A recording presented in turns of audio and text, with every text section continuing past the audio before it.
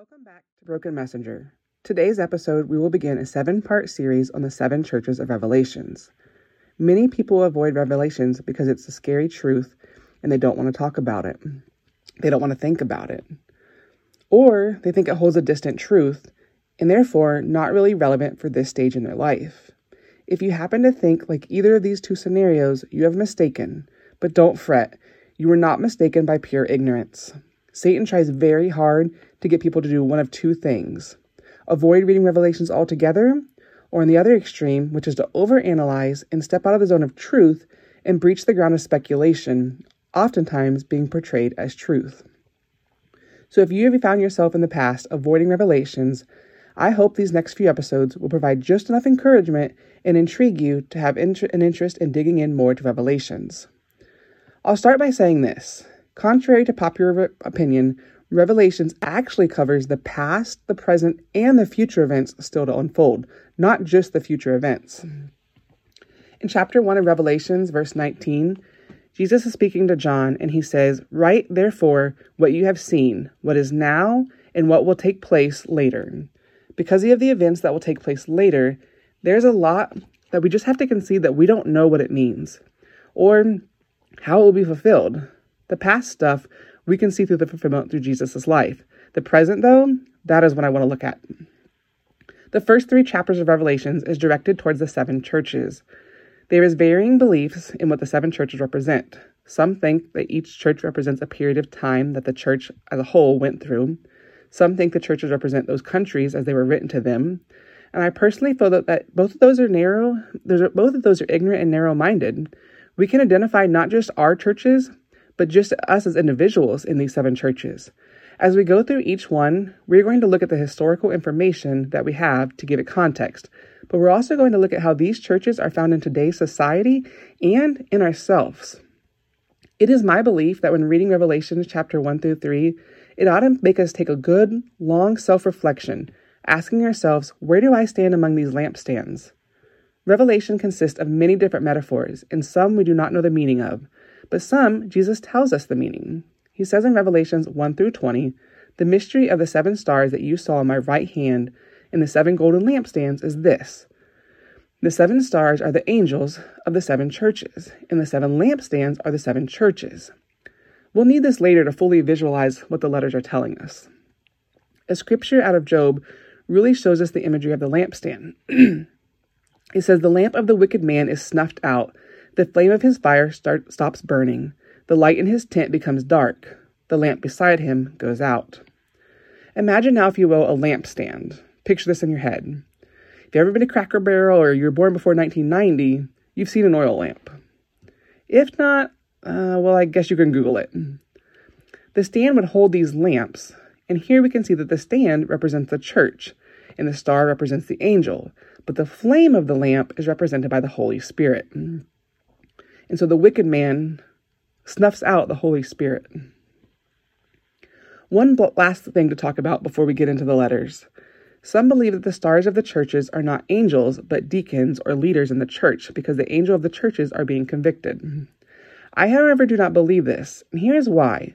Throughout Scripture, we see stars representing angels. In Revelations 12, 3-4, it says, "Then another sign appeared in heaven, an enormous red dragon," which from Scripture we know to be Satan, "a red dragon with 7 heads and 10 horns and 7 crowns on its head.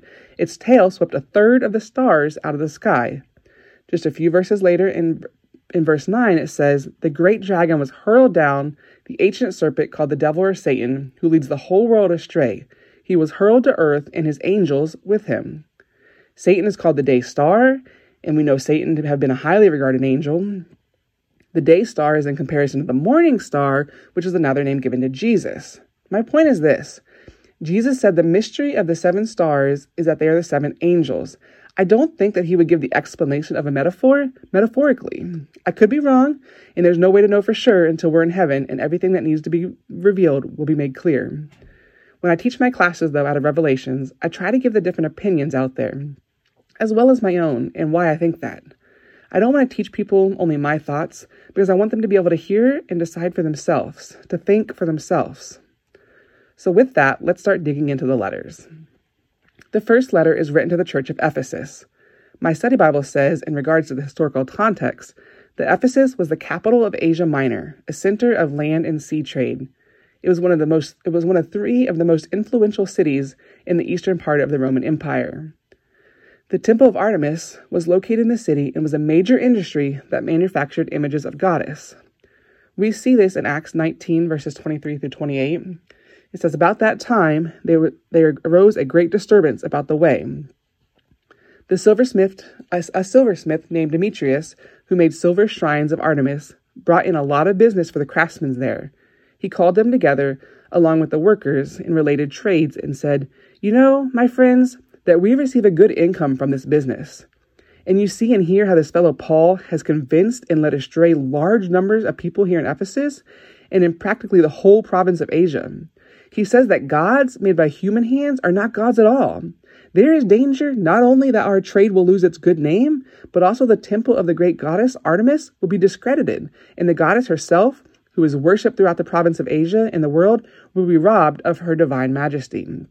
When they heard this, they were furious and began shouting, "Great is Artemis of the Ephesians."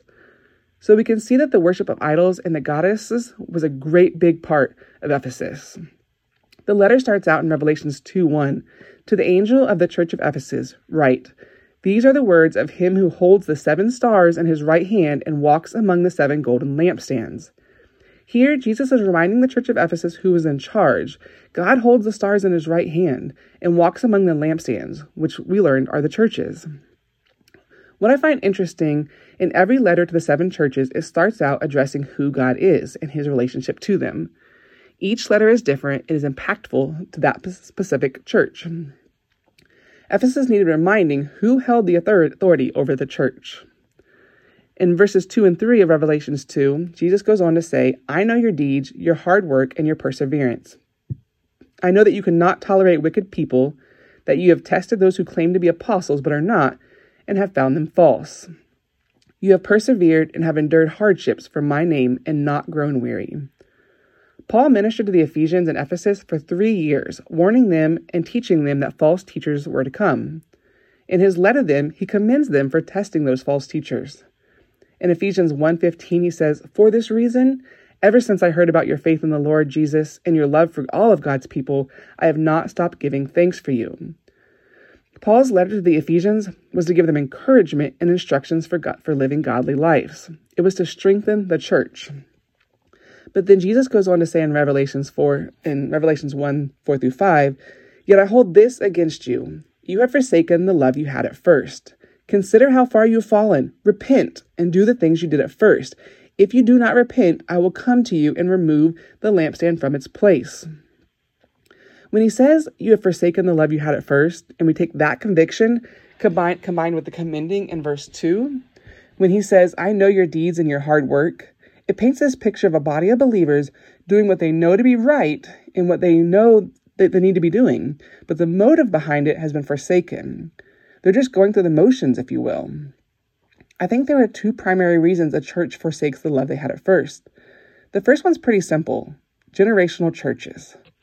In Acts, when Paul is visiting Ephesus, the time is approximately 50 through 53 AD. When Paul writes his letter to the Ephesians, that time is approximately 60 AD. So only 10 to 10 years have passed. 7 to 10 years has passed. Paul doesn't really have any rebuking for the Ephesians during that time.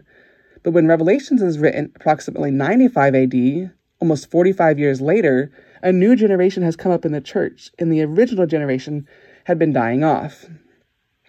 When we first come to Christ, when we truly find him and he radically changes our lives, we are on fire. We act out of his love that is overflowing from us. We make our children go to church, and if we're lucky enough, our children want to go to church with us. They sometimes see it as we do this because we're supposed to, and they don't have the love that we had, and they won't, not unless they have their own intimate interaction with Jesus. So the second generation sometimes is doing it because they have to, or because that's just what we do. And then what happens to the third and fourth generations? So we see that with Ephesus in 95 AD, likely the second generation was leading the church by this time, and the third generation was being raised up. They were still doing what they needed to do. Their deeds were good, but they had lost the love. He is telling them in a very practical way, if you do not repent and find the love you had at first, he will come and remove the lampstand. But honestly, I don't think even God would even have to come to take the lampstand. I think it would naturally occur given enough time. The second reason is expectation. We are doing these tasks because that's what we've always done.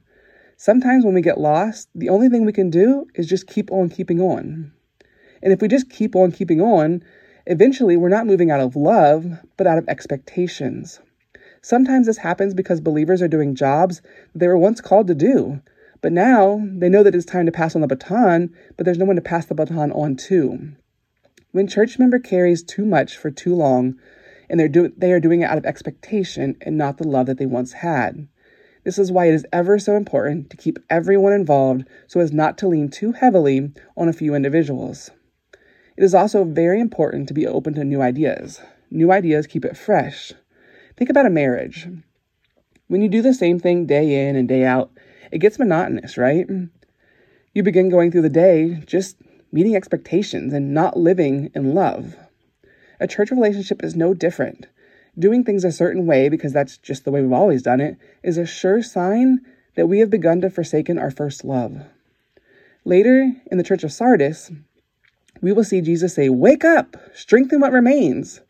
And I can't help but feel those words are equally adequate for the church of Ephesus and those of us believers today, who, like the Ephesians, were just living like robots. Wake up, reboot, something. If we do not, we will lose our lampstand. To Ephesus, he also says in verse 6, "But you do have this in your favor. You hate the Nicolaitans, which I also hate." Nicolaitans are not really found in Scripture to give us a clue, but history in my study Bible tells us that the Nicolaitans were believers who compromised their faith in order to enjoy some of the sinful practices of Ephesian society. Today we use the term compromised Christians. So they evidently did know right from wrong, but they lacked the passion and the love behind the knowing. Finally, it ends with, "Whoever has ears, let them hear what the Spirit says to the churches. To the one who is victorious, I will give the right to eat from the tree of life, which is the paradise of God." Since they did in fact love Jesus, and they were being his servants, I have no doubt that they didn't realize they had lost their first love. They thought they were still serving God. And I am confident that they longed to be with Jesus in paradise. The last thing I want to note here is that it says, "Whoever has ears, let them hear." It doesn't say to any Ephesian that has ears, let them hear. It says whoever, meaning anyone. These letters to the churches were not just to the churches in the areas mentioned. They are to the church at large. They are to the individual churches all over the world today. And I even believe that they are to the individual believers all around the world. Every letter might not be applicable to every believer, but we can find ourselves among these letters, and we can also let the other letters that might not apply to us in this moment be a warning of pitfalls to avoid. Because in this journey of life, we could go from being in one church to being in a completely different one in a later stage in our walk. The church of Ephesus, I believe, is a lot closer than some may realize. It has been heavy on my heart, and I want to challenge my friends, wake up and shake it up. Search our hearts and let's sit at the feet of Jesus and fall in love again. Remember how, when, and why we fell in love with Jesus to begin with. We can't go back to what we've always done. We must go back to Jesus. Shake up what might have become complacency and ask God for a new flame or to add some lighter fluid to our flame. I know for me, I want to burn deeper. I want to go higher. I want to love Jesus more and more. Like the song, there's no place I'd rather be than here in his love. To put a fire in my soul that I cannot contain, that I cannot control. I just want more and more of God.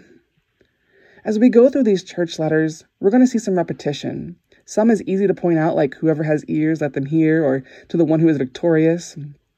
But something else, not really written out per se, will be repeated. Each letter will do one of three things. They will be commended, convicted, or both. So after each episode, I'll ask you that, and then we'll kind of talk about it in the next episode.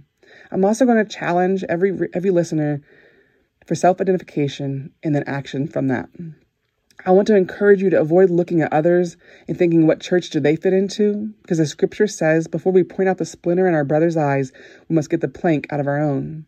Self-reflection must come first. So was the church of Ephesus commended, convicted, or both? Where do you see yourself in the church of Ephesus? How might you use this letter to pray, and how might you use this letter to repent? And finally, if you found yourself in the church of Ephesus, what will you do, or who will you reach out to help you get out of this rut? Thank you for listening to this episode of Broken Messenger.